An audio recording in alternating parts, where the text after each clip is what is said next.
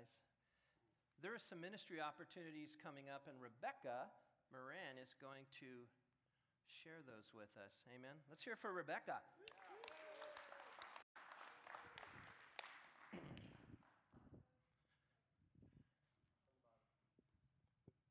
Hello. Okay, so there is a Mario Murillo Living Proof Crusade coming up in November. And I was looking for things for me to do, and I went to his website, and I noticed they needed volunteers. So I thought, well, that would be more fun than attending the event. So they need people for all kinds of things, signing in and stuff. But what I wanted to do is pray for people.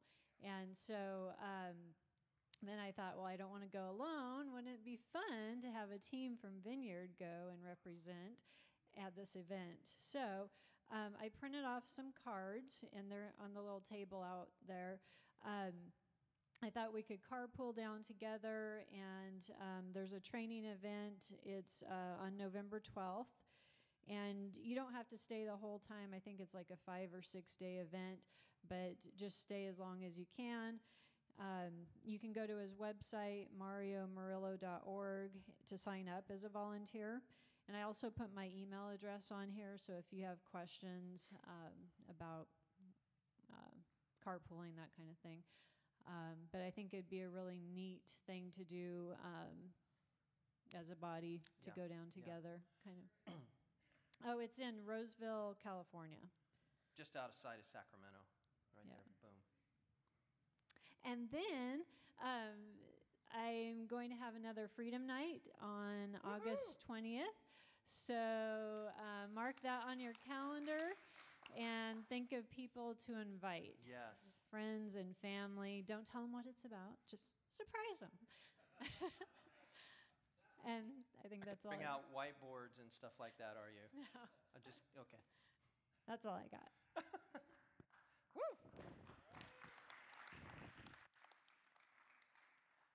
I'm telling you, you guys have got the stuff. And I'm telling you, it would be awesome to see us engage in giving some of this away, taking out of the building. I'd love to see whoever can go down to Mario Murillo. And work with his crew. He is a huge part of my life and my testimony, my son and my family, my father, and it's an amazing ministry. So I encourage you to contact Rebecca, and we can figure out all the logistics and make it happen as a team. I think it would be awesome. And really encourage people that you know that could really use the touch of Jesus in terms of just deliverance and healing in their life to be here on the 20th. Amen? Amen. Last week we had some amazing testimonies of what brought you originally to the Vineyard or what happened early in your life in the Vineyard. But I want to be clear. I'm not trying to relive those glory days. As powerful and as wonderful as they were, we have to move on. Amen? That was a season in our life where Steve and I at Shaw used to talk about this a lot. We don't get to control that divine spark. The Holy Spirit does. But it was a moment in time when the Holy Spirit lit a lot of people's pants on fire. And they were ignited with hope and with just incredible glory and joy. And they just persevered and pushed in to everything that God had. And that's why a lot of you are here today. I'm just kind of doing part 2, and I want to move on, but this is part 2 of you guys. Most of you know that Sandy and I had attended the regional Vineyard Conference, and a lot had transpired in the last few years in the Vineyard. Because of all of the catastrophic events around the country that were happening, there were churches, Vineyard churches, and other churches around the country who actually had to close their doors or just literally close their doors. There was a lot of young pastors around the country who just realized, I didn't sign up for this. I don't think there's a pastor in the nation that ever has gone through that season, nor you, that we went through in the last few years, right? It was a rough time. A lot of time was spent talking people off the ledge and talking people through and around and navigating the storm. And what was hard was a lot a lot of shepherds who were shepherding had no one to shepherd them. It was a tough time. But God, by the grace of God, we persevered, and I'm so proud of you guys for standing tall in that moment. And look at you today. You're amazing people. And you have so much potential. You have so much to give away. But one thing that Jay really focused on was coming out of the chaos of the 60s, which birthed the Jesus movement. And we talked about that. I gave you quite a little history lesson on that last week and before. It gave birth to an incredible revival that totally altered the face of the planet. It really, literally did. And I think in our lifetime, if you're over 55, I don't know if we've ever seen a revival of that magnitude. But I believe that coming out of the chaos of the last few years, we're about to see and to be part of an incredible move of God once again. But there's a big if. There's a big if in this story. It's if we don't forget who we are, and if we don't forget what we have been called to. Amen? We're not called to sit here and warm these pews. That's part of our journey, but this isn't what you're called to do. You're called to do something so much bigger. Now, gathering is important, but there's a calling on our lives to go outside of these walls. In fact, Matthew 28 talks about it, the Great Commission. We have been commissioned by God to go out and preach the gospel and to make disciples of all nations. And we're to teach them to obey everything that God taught us so that they too can become followers of Christ. It's kind of like rinse and repeat, and they do it themselves. That's what we're called to do. We must never forget, never forget that we are called to preach the gospel. If you want to get back to your roots, it's going back to that moment when you first fell in love with Jesus. Remember that moment? Man, some of you guys had tears probably shooting straight out of your eyes. Your heart, all of a sudden, it was so heavy, became so light. You remember this incredible... How many remember the moment that you became a believer and the Spirit of God touched your life? Yeah. Well, return to that moment. What brought you to that moment? Well, it probably was a moment where someone or someone's was sharing Jesus to you or with you in some way, shape, or form. Amen? Listen to the words that Paul, who knew his time was short, shares with Timothy, a young preacher. Now, I'm going to just make the assumption that all of you in this room have a little bit of a preacher in you. Amen? Okay. Some of you are actually called to be a preacher at another level that equips the body of Christ. But every one of us has a voice because I've heard it. And I mean that in a good way. You guys have a voice and it needs to be heard. Your story, how you encountered Jesus. Some of you have written books about your encounter with Jesus. Powerful, powerful stuff. Turn with me quickly to 2 Timothy chapter 4. We're going to run through verses 1 through 8 really quickly. This is Paul, his charge to Timothy. He's speaking to Timothy, a young man, a young preacher. He says, in the presence of God and Christ Jesus, who will judge the living and the dead, and in the view of his appearing and his kingdom, I give you this charge. That's some pretty heavy language there. I give you this charge, Timothy. I'm speaking to you, y'all in this room right now. I give you this charge. Preach the word. Be prepared in season and out of season. Man, I'm telling you, every one of you has a testimony, and you should be honing that testimony, because some moment, someday, you'll be in a situation where someone's going to say, well, hey, what's your story? Can I get back to you? It's going to take me 3 weeks to write that, and I got to proof it. I got to spell check it because I'm a terrible speller. I got to have, 6 people look at. Stop it. You have a story. Be working on it. Be prepared. Be ready to give that story and that account of how you came to Jesus. It says, be prepared in season, out of season. Correct, rebuke, and encourage with great patience and careful instruction. Whew, what a challenge. But that's something we're called to do.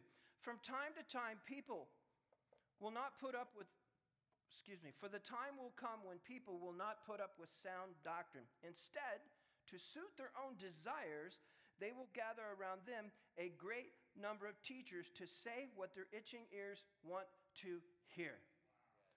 Man, we're seeing that like crazy today. It's been going on for a long time. But people go, have you listened to it? Have you listened to it? Have you listened? Have you? I said, yeah, but have you read the word, what Jesus is actually saying in this? Have you talked to the Holy Spirit? I'm just, checking in with him to make sure this is all legit. Amen? Wow. Thank you, Clyde. But then he goes on to say, they will turn their ears away from the truth and turn aside to myths. I'm telling you, there is so much out there today, especially in the event of social media and the internet and all that, man, there is just so much information just spinning all over the place. And you grab bits and pieces and you start to put together this gospel that, that seems comfortable to me. I'm telling you, if you want to be taken out of that place of being comfortable, read Bonhoeffer, Dietrich Bonhoeffer. He will light your pants on fire. Oh my goodness. I hear these people talk about passion. I'm passionate. I'm so passionate. And you ask them, well, give me a definition of passion. Oh, it's this thing I love to do. It's exciting, and it makes me feel happy and full of joy. Woo! I get it. But when you look at the passion of Jesus, you ever watch The Passion of Christ? Are you willing to suffer? Are you willing to experience pain for what you believe? That's passion. And that's the kind of passion that I want to live my life with.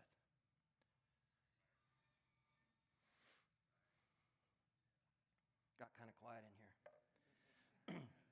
But he says this, Timothy, that's my emphasis. But you, Timothy, are you, everyone in this room, keep your head in all situations. Endure hardship.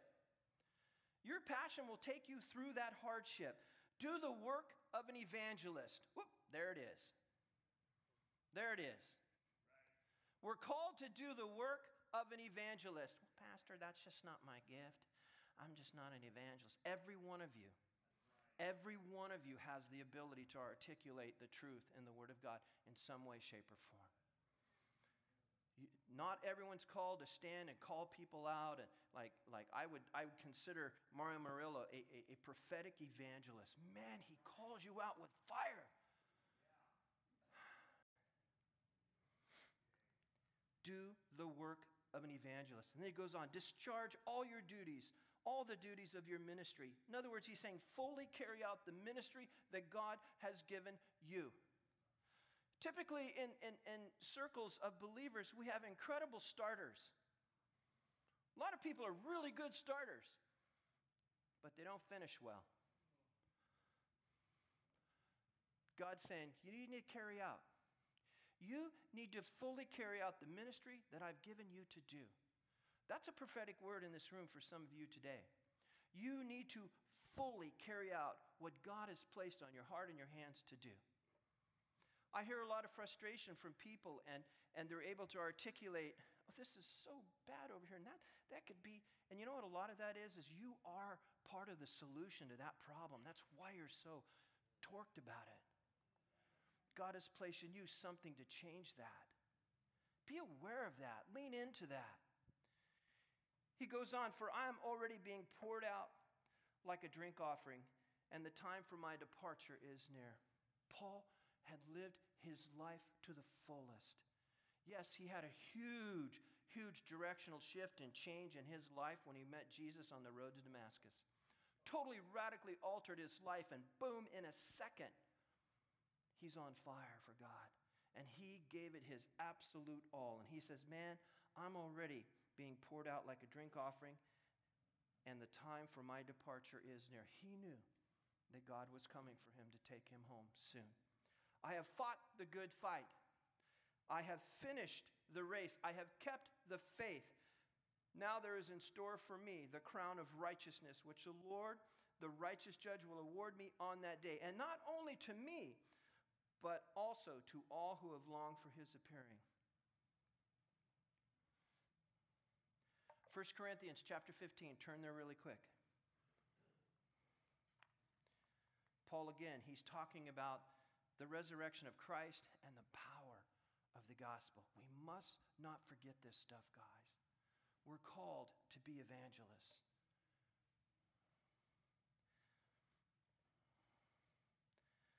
I believe with all my heart that God has designed the church based on Ephesians 4 to run on a fivefold ministry.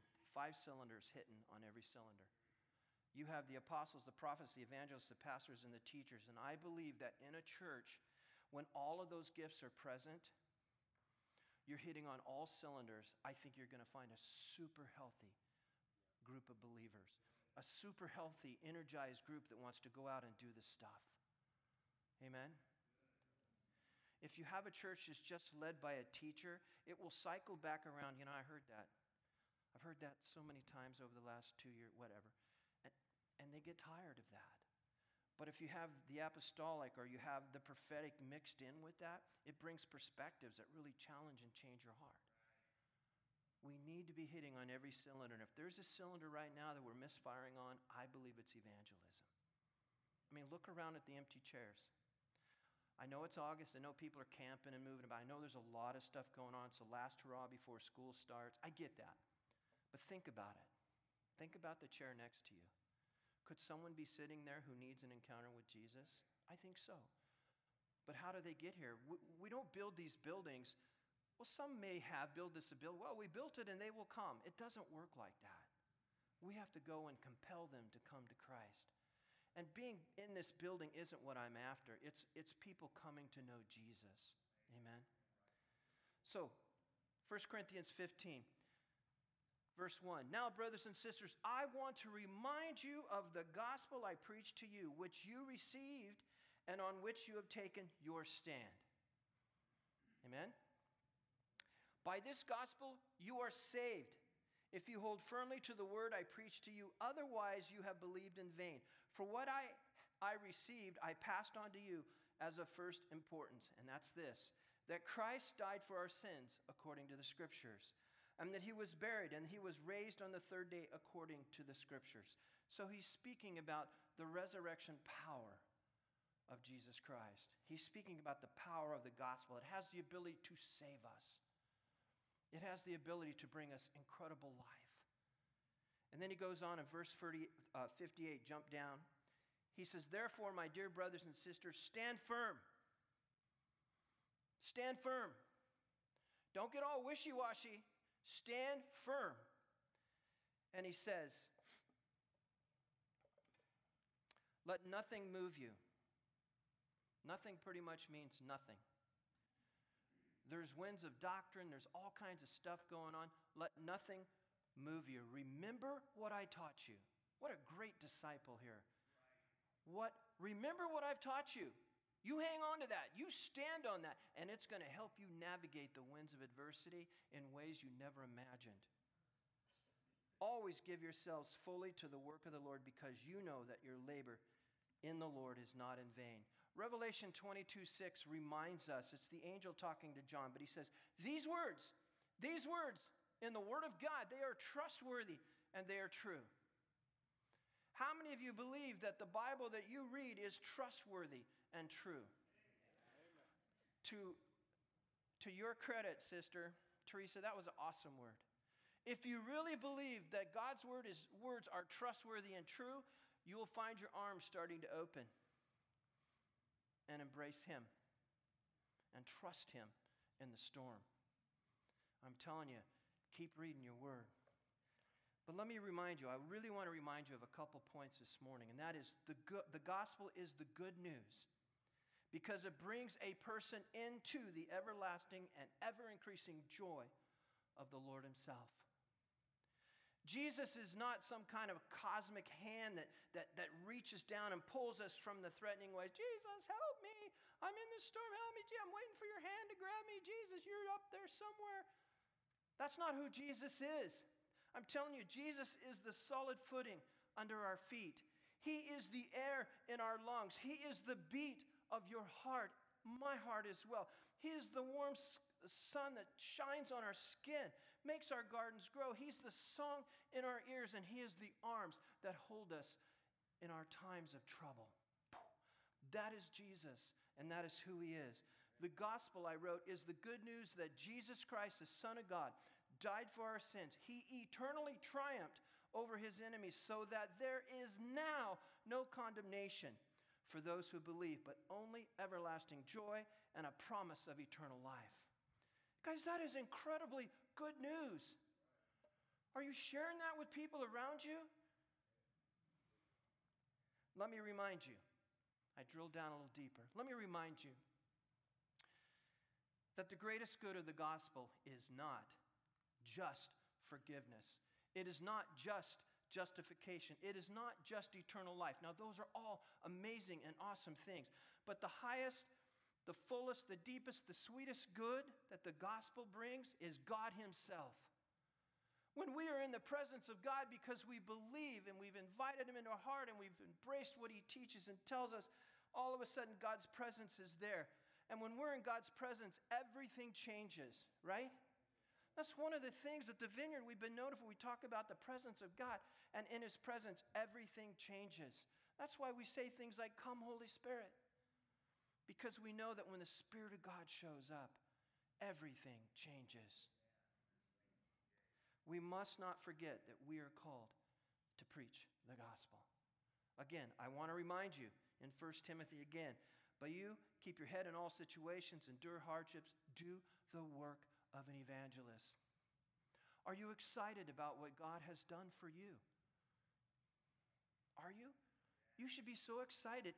It's like, I love it when my grandkids get a new toy. They got a new puppy. Lord help them.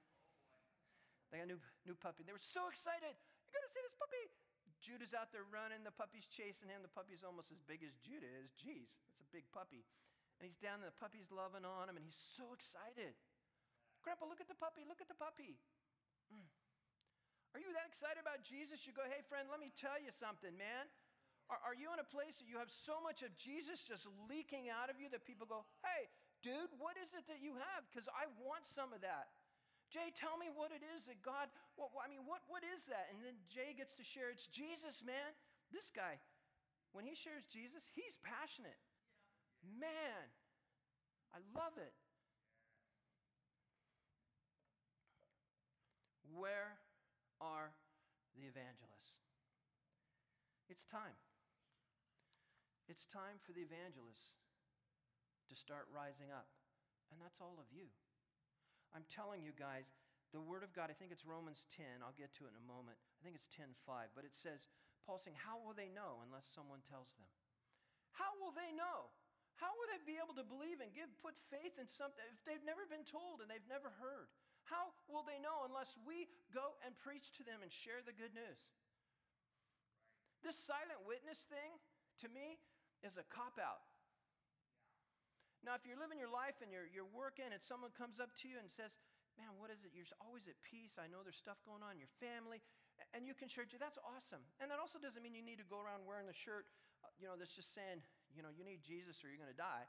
I mean, I'm just saying, we need to be vocal. We need to be engaging with people, letting them experience our life rubbing up against us. I have a neighbor who called the other day for prayer. And it's been a tough neighbor to get along with, but they called and just said, "Man, I need prayer." Because they've watched our lives. They know that there's a well that they can go to and get living water. They don't understand all that terminology, but they know. Turn to Luke chapter 4. We're going to shift gears here. Luke chapter 4.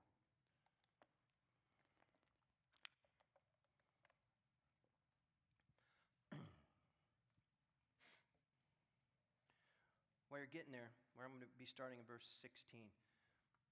But we have a phrase in the Vineyard, and I've heard it around in other places as well, but it's "Come, Holy Spirit." Come, Holy Spirit.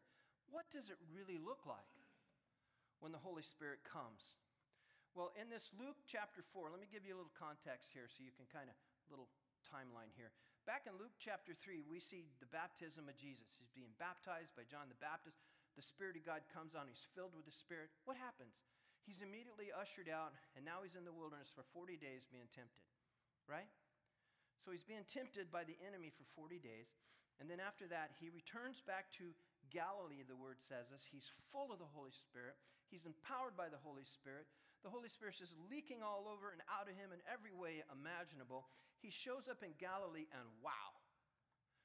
the glory of God just shines down and things are happening and people are being healed and blind eyes open. And I mean, it's just crazy stuff going on. And then in Luke chapter 4, we see Jesus has returned to his hometown of Nazareth. Let's see what happens here. He went to Nazareth where he had been brought up, and on the Sabbath day he went into the synagogue, as was his custom. He stood up and he read. And when he had opened up the book, he found the place where it was written, "The Spirit of the Lord is upon me." He's reading from the book of Isaiah, and he goes to chapter 61. I encourage you to read Isaiah 61 in its entirety. It's important you do that. But he's reading on purpose. It wasn't like Jesus did one of these through the pages. He just went, he knew where he was going. And he stops on Isaiah 61 because he's about to blow their minds. He opens up the book where it is written, "The Spirit of the Lord is upon me." And he quotes that.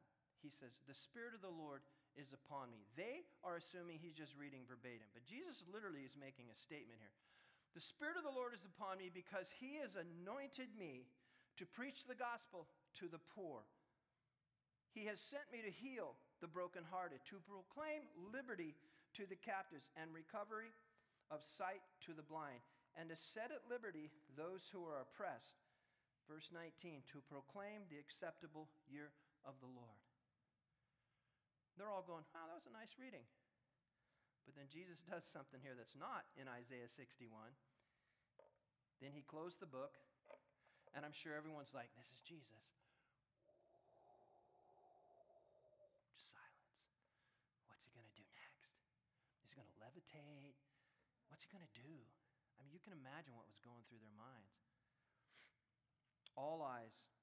And the eyes of all who were in the synagogue were fixed on him, and he began to say to them, "Today, this scripture is fulfilled in your hearing."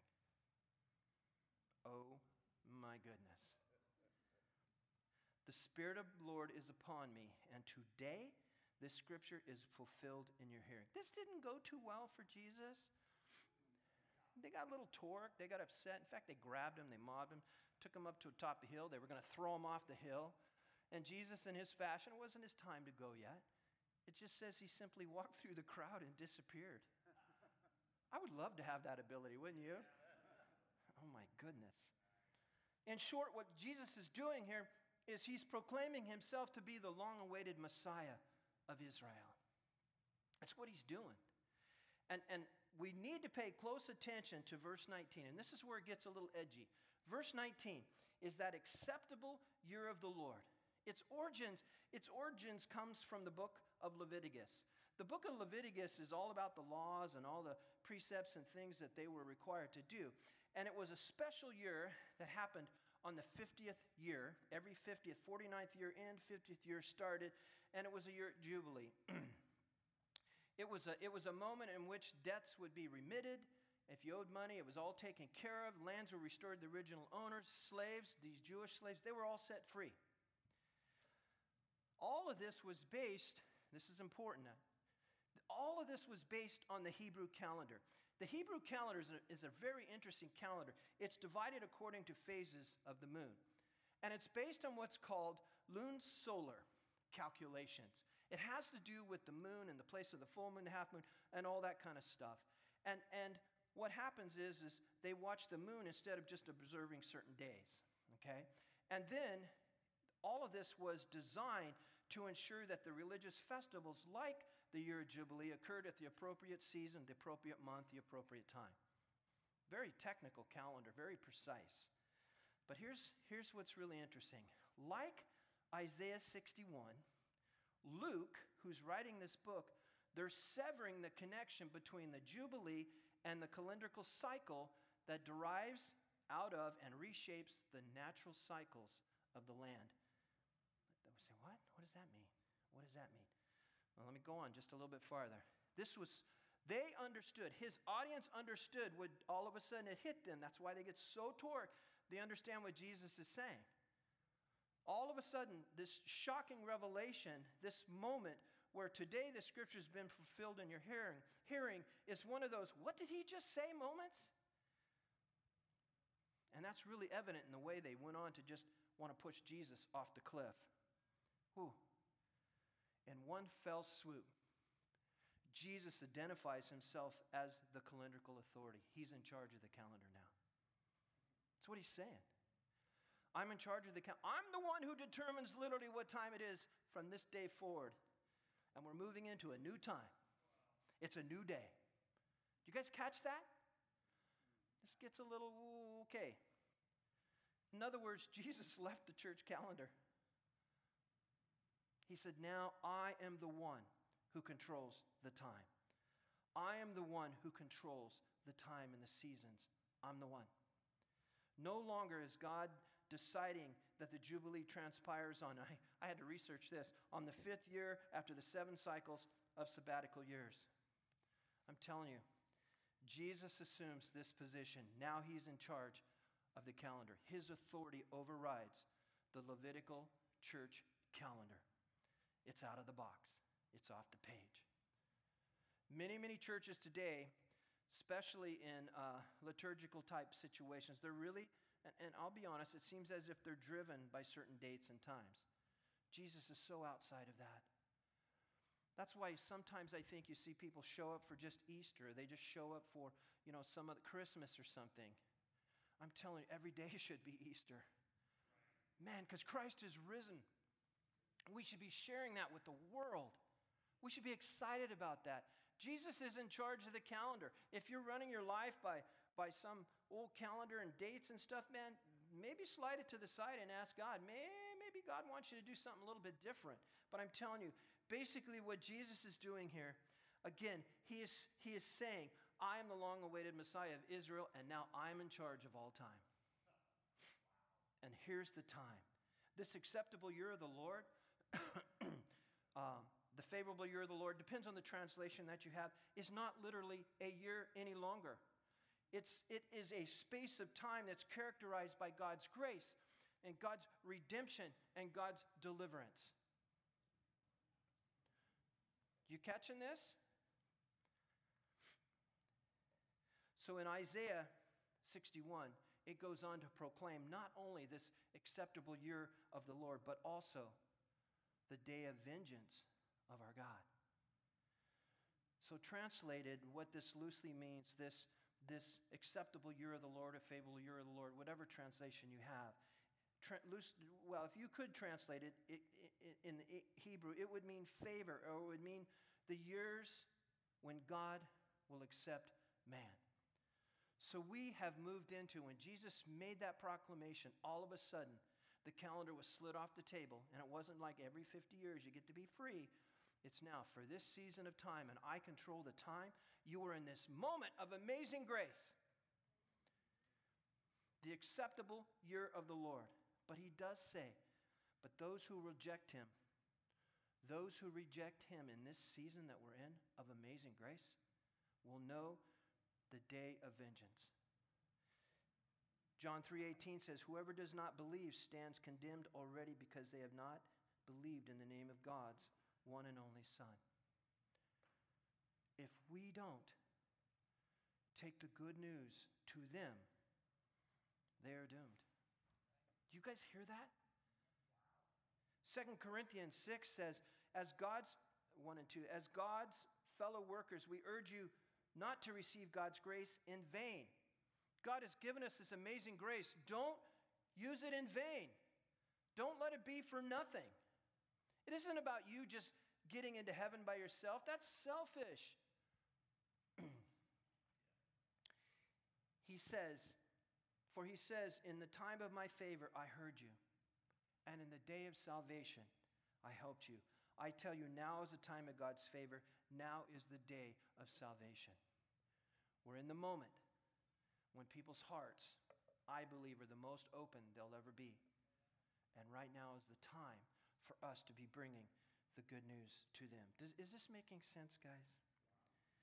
Even as all this bad news is swirling around us, the good news of his amazing grace, the good news of his forgiveness, the good news of his reconciliation, is freely extended.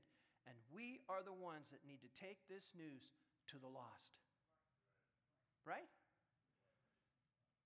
We need to call them to repent and to turn from their sins and receive Jesus as their Lord and Savior before it's too late. We're called to go and make disciples. The time of grace, the time of God's grace, the time of God's redemption and deliverance is now at hand, and everyone on the planet is invited into this moment. But how will they know if we don't go tell them? How will they know if you don't say anything?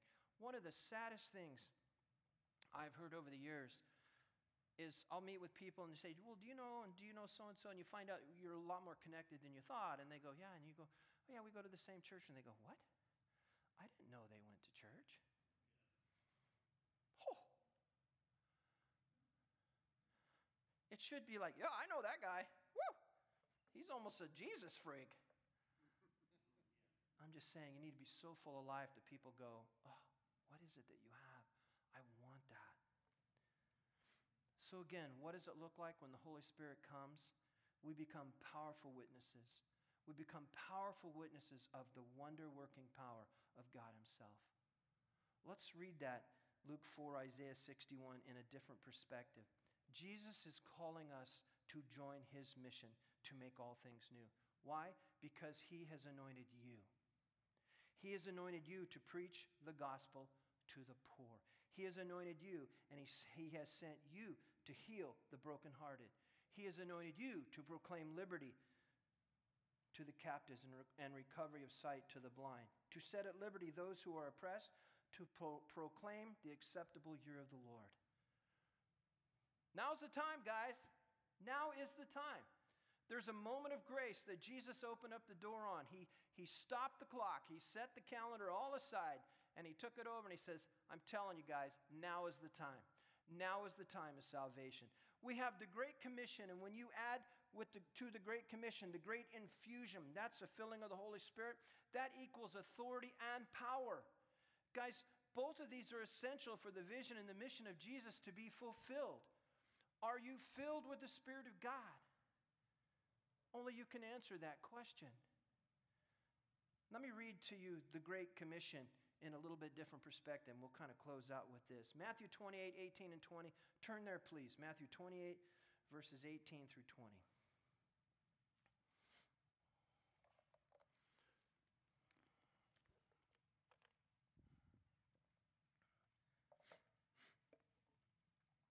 And Jesus said, and Jesus came and said to them, all. Now count how many alls are in here, okay? Y'all, count the alls. And Jesus came and said, this is out of the ESV, and Jesus came and said to them, all authority in heaven and on earth has been given to me. Go therefore and make disciples of all nations, baptizing them in the name of the Father, the Son, and the Holy Spirit, teaching them to observe all I have commanded you. And behold, I am with you always, all the time, some translations, to the end of age. Did you guys catching this? So if we're filled with the Holy Spirit, we're born again, we're filled with the Holy Spirit, all authority has been given to us to carry out this task, to go to all the nations, to communicate all his teachings, empowered by his presence all the time. We've got this.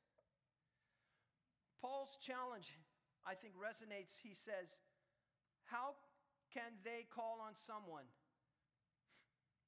they don't have faith in? And how can they have faith in someone that they haven't heard of? And how can they hear without a preacher? And how can they preach unless they are sent? Pretty well covers the basis, doesn't it? You know, what role are you going to play? What role are you going to play in making his love known outside of the walls of this church? What are you going to do? Are you just going to come here on Sunday? This is what evangelists do. They like to light your pants on fire. They love to stir the pot. Then they get to leave. And then the pastor's like, oh man, we got some messes to clean up. But I'll light you up. What are you going to do? What are you going to do? You're just going to sit here every Sunday and just go, you know, I like it. It's comfortable. It's, you know, are you going to take at heart what Jesus is saying? Hey, I've opened up this season of time. Now is the time. Now is the day of salvation. Now is the moment of grace when it's all been opened. You need to move that forward and invite people into that. There's so many ways we can do that. So many of you work in circles of the marketplace. There's so many ways you can do that.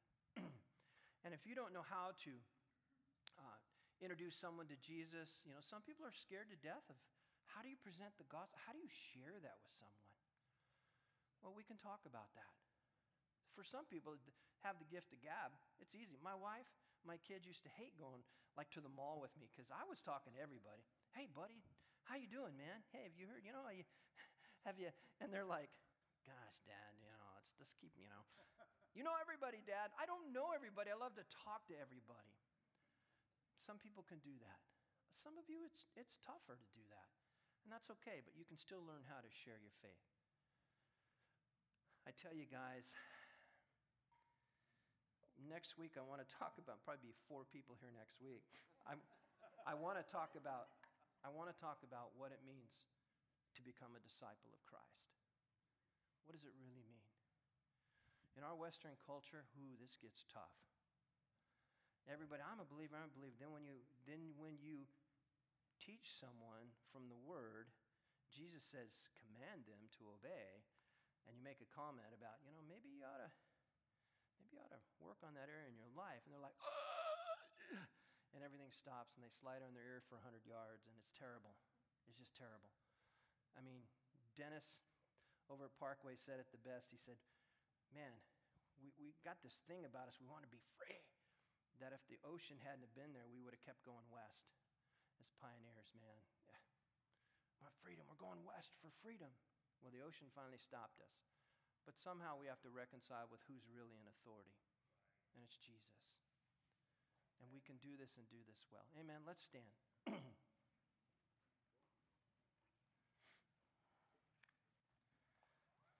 I threw a lot at you this morning. I so appreciate it. But think about that. Jesus literally stopped the world there for a moment when he said, today this scripture is fulfilled. And he opened up this moment of time, and we don't know how long this time is. But it's a time of amazing grace that we are empowered to go out and compel people to come in to the very presence of God. God's heart is that no one would perish. But without Jesus and without God, you won't make it to the promised land. That's just the facts. So I want to say, if you're even wondering where your relationship with Jesus is at, I would love for you to come forward. You can stand off to the side. We'd love to pray with you. If you need healing in your life, there's some incredible people here who would love to pray for you. I don't want anyone leaving here with not being touched by the presence of God. Amen? So, Father, I just thank you for this moment. And, Father, I just thank you for moments we get to share hard and tough words that challenge our character and causes us to surrender those little funny little strongholds that we build and give more of ourselves to you. Thank you, God. And, Father, I just pray that you would call out that evangelistic spirit in every one of us, God. That you would challenge us to share you with the world, God. Whatever way that looks like, whatever circle of influence we run in, God. Father, your word says that you've commissioned us with all authority.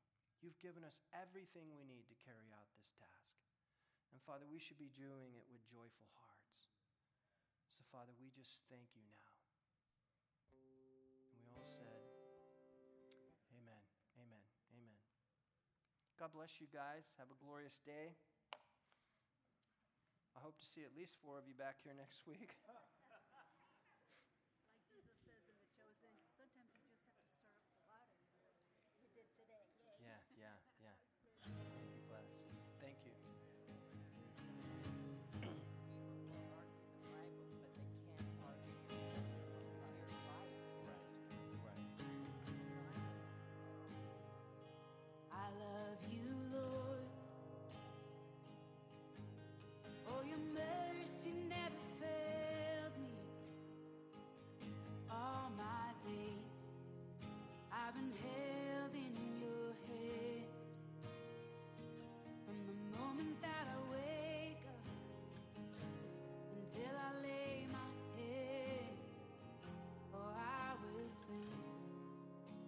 goodness of God.